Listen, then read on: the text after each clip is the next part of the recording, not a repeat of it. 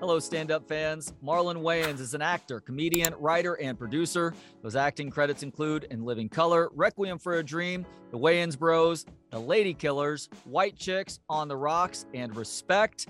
The stand-up credits are also beginning to pile up. His first special was 2018's Wokish on Netflix. In the last year, he released his second special, You Know What It Is, on HBO Max, as well as Marlon Wayans Presents the Headliners, which showcases his openers from the last decade. And he's got a new hour that he is presenting across the country through the Microphone Fiend Tour. That's here in Austin at the Parish tonight, June 21st, and tomorrow, June 22nd, in Houston on Friday at the Bayou Music Center, and in San Antonio at the Aztec Theater on Saturday night. Go to marlonwayansofficial.com for tickets and more info.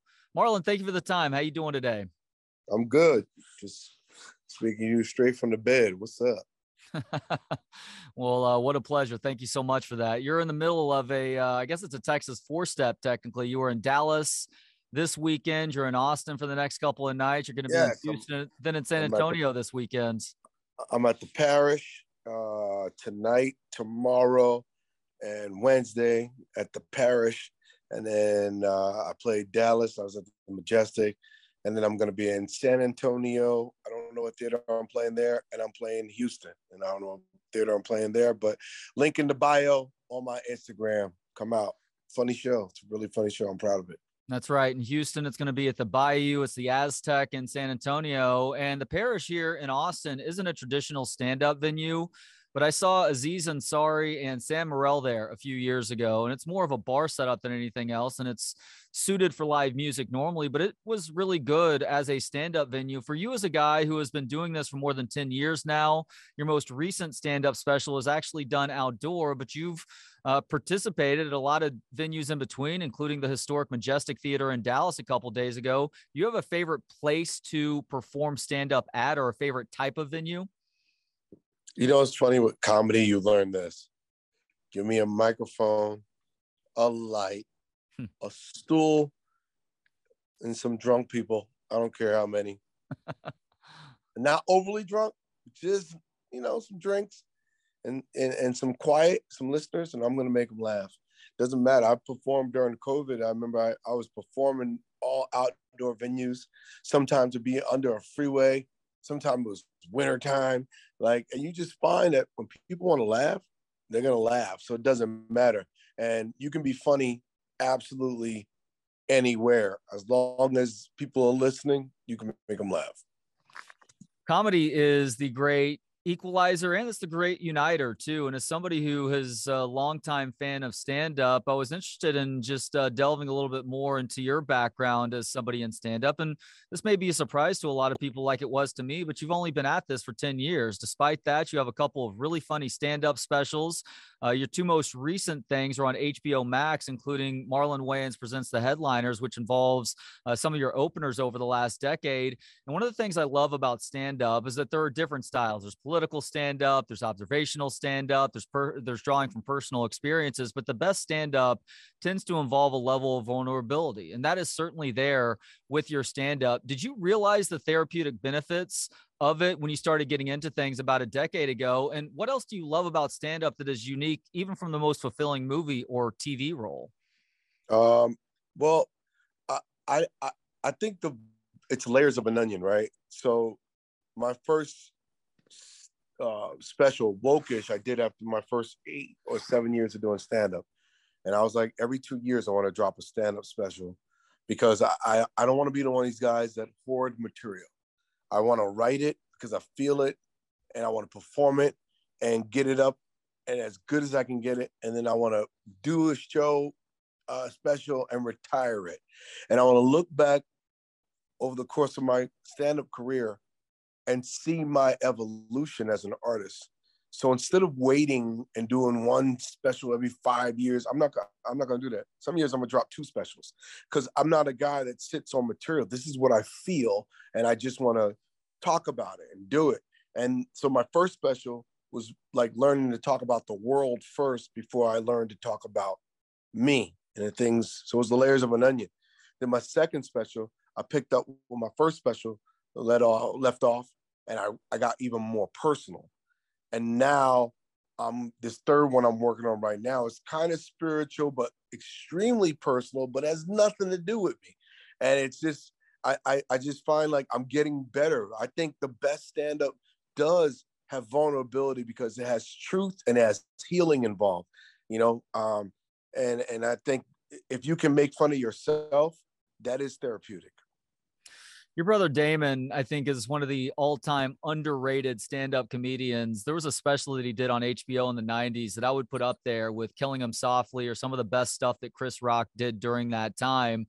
But for whatever reason, it has not received quite as much love. Having said that, though, considering that he is your brother, is he somebody that you would turn to ask for advice throughout this process? You know, I always turn to my brothers and I ask them advice, but my brothers are funny because they're like, the experience will teach you. There's certain things I can't teach you. The experience will teach you. And after you have the experience, we can talk about it. I can look at your set and go, you can talk about that and this. You could be more personal. You're setting it up too much. Go get the joke. Don't protect it so much. Go for it. Go for the gut. Like, they'll give me advice like that, but you know, being able to watch them trailblaze, I see their footprints, and it's about just following and doing the work and then veering off and creating my own footprints, you know, doing it my own way. Me and Damon have similar but very different styles. Even our skill set, physicality, you know, he's my favorite comedian of all time. I love Richard Pryor. I love Eddie Murphy. Love Chappelle. Love Rock. Damon's my favorite. He does it all. You are also close with Eddie Murphy. You've talked about that. It was, I think, a bit at the start of your most recent stand-up special as well. What'll it take to get Eddie Murphy back on a stage? Because he was en route to becoming one of the all-time greats before he decided to give it up altogether to pursue acting full-time. You know, I don't know, man. I think one day, you know, Eddie's done a lot. You know what I mean? He's been so successful. Nobody rocked like he rocked at 20 years old. You know, the man, he was rocking for 35 years of superstardom. Do what he wants. I think when he feels like he wants to do it, he's going to do it, and he'll pick up exactly where he left off, which is brilliant. He's a brilliant dude. He's always been. And, you know, he's somebody that, you know, in terms of a movie star, he's been our biggest movie star. Just, you know, he is the special effect. So I love Eddie Murphy, man. And I can't wait. If he does come back, I want to open for him. Yeah, that would be pretty cool for sure. And as far as Richard Pryor is concerned, he's on a lot of people's stand-up Mount Rushmores, and understandably so. I read in researching for this conversation that you're actually slated to play Richard in a new biopic that's being produced by your friend Chris Rock, who had some pretty flattering things to say about you and the tryout that you did for this part. He said Marlon Wayans, he did a screen test, and it was just unbelievable. It's not just doing the comedy of Richard Pryor. He captures the vulnerability of Richard Pryor too. What was the key for you, and what is going to be the key for you in capturing the vulnerability of Richard Pryor? Well, that project isn't happening anymore. It was Oh, going to happen. I'm sorry. But I have another project where I'm slated to play Richard Pryor. It's over at a streamer, and we're developing it. And it's about Richard Pryor and a few other comedians, great comedians, and that is over. We're developing it now, so I don't like to really over talk about things until they're happening. But that's something in development. Is there a key in capturing Pryor's vulnerability for you, though? Just living this truth. I think the key with Pryor is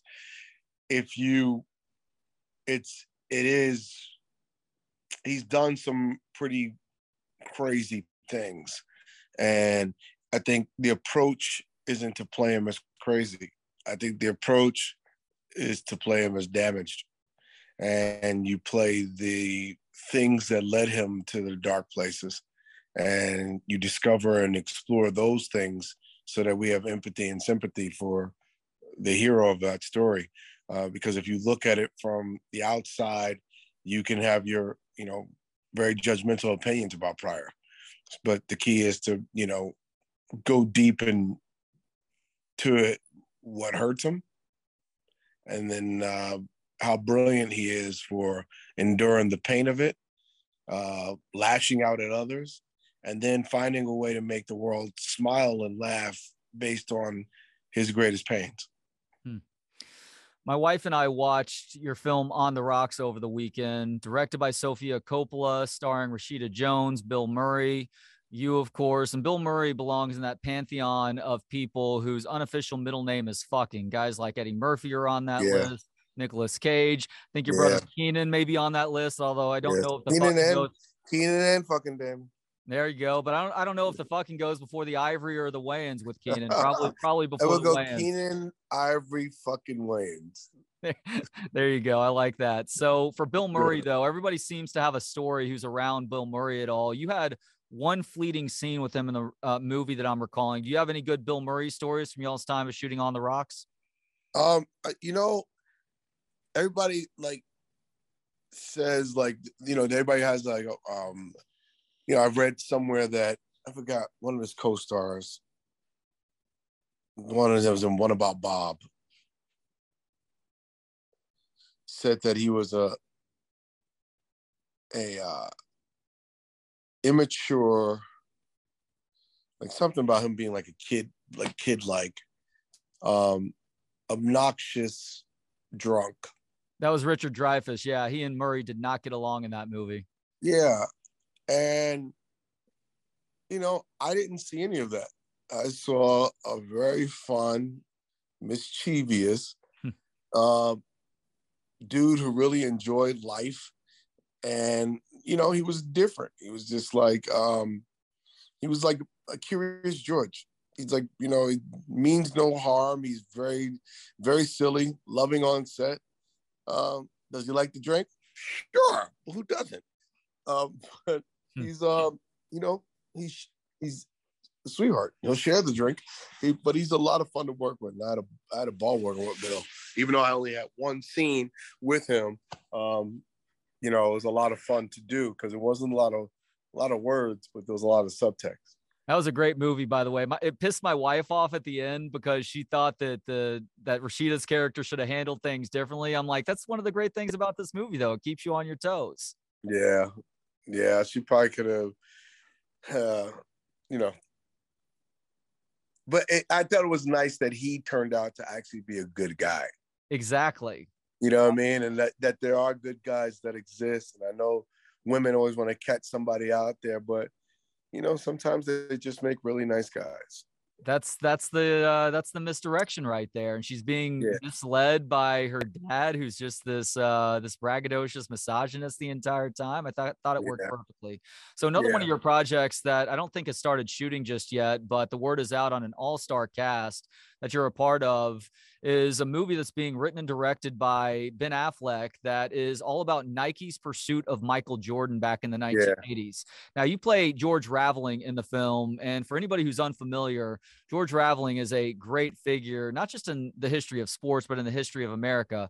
First African-American coach in the ACC, first African-American head coach in the Pac-8, which is now the Pac-12, of course. And he actually provided security for Martin Luther King Jr. during his I Have a Dream speech, even got the typed speech afterwards from MLK. Have you had a chance to speak with George just yet about this? I haven't had a chance to speak with George, but I did my research, watched lots of videos on George, and, listen to a lot of audio, and he has a podcast and a lot of stuff on YouTube, so I really got a chance to get to know him like that, and it was a really great experience. Ben is an awesome director.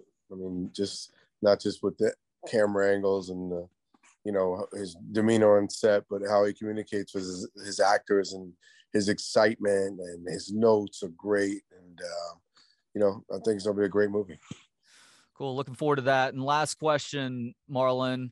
I hear people from time to time in this era of the quote unquote cancel culture say things like Tropic Thunder and White Chicks can no longer be made in 2022. But for me, that's amusing because you're missing the point of those films. It has to do with satire. So my question for you, as one of the minds and one of the faces behind the movie White Chicks, is do you think a movie like White Chicks could get made in 2022?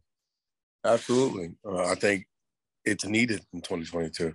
I think that, you know, a good joke is when you send up a group of people and the people that you're making fun of laugh the loudest. You know who love white chicks the most? White chicks. Yes.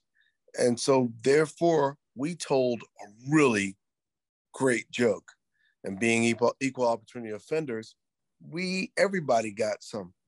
So we dished it out, and we have our own formula of how we do things. And, you know, when you're talking about, when my family does stuff, you're talking about years of learning the art and the science of comedy, of knowing how much to give, how much to take away, when to go for the gut, and when to, you know, we do this. We tour. I'm on tour every weekend. I know how to tell a joke. I know in my head before I tell the joke who's gonna laugh and how long. I know it. It's a science to me. So, you know, everybody talking about, you know, cancel white chicks. It's uncancelable because it was such a great movie and people truly loved it worldwide. And so the people that's on Twitter, you know, those are bots. Those aren't real people. They're forwarding a whole different agenda. They're fueling racism in this country. And they're not even Americans, the people that's doing this. And it's sad that the media falls for it. It's sad that the people fall for it. We got to be smarter and better than that. Go to theaters and go sit with people and go laugh with people. And you'll see that color and all that don't exist when you're telling good jokes. That's right. As a matter of fact, for everybody who's afraid to talk about our differences, one of the keys, and I don't want to make any assumptions about you feeling this way too, but one of the keys in getting us all together again and moving in the same direction again is coming together and laughing about our differences, you know? Absolutely. You got to. My best friends, you know, we make fun of each other all the time. Whether it's for race, whether it's for size. I got black friends that's blacker than me that, you know, we snap on each other. They call me light skin, I call him dark skin. We go at it. But that's our friendship. And we should be able to talk about the differences. You know, growing up in the 70s was great because I grew up in New York City. And, you know, on my block, you know, there's a lot of Puerto Ricans, a lot of white kids, and a lot of Dominicans, and a lot of black kids. And it was just like a melting pot. And we used to crack jokes about each other's mothers and crack jokes about each other's race and, you know, and how loud they were and blah, blah, blah. And we all make fun of all the stereotypes. And that was how we showed love to each other. Now, let somebody from another block, I don't care what color you are, come to our block and start messing with any one of us, you're going to get your ass kicked because we're all bonded as a family, even though we're different. A community is family, and you should be able to poke fun and make fun and enjoy and laugh, because that's what I do with my family. Wayne's, we make fun of each other all the time. That's just what we do. And if you don't like it, you can get the fuck out. Love it. He is Marlon Wayans. His current stand-up tour, the Microphone Fiend Tour, is working its way through Texas right now, in Austin at the Parish tonight, June 21st, and tomorrow, June 22nd. He's in San Antonio at the Aztec Theater on Saturday night. Go to marlonwayansofficial.com for tickets and more info. Oh, he's also in Houston in between as well. What theater am I at in Houston? The Bayou?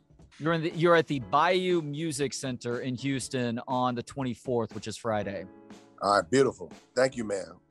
I appreciate you. Thank you so much for the time, Marlon. Take care. Peace, bro.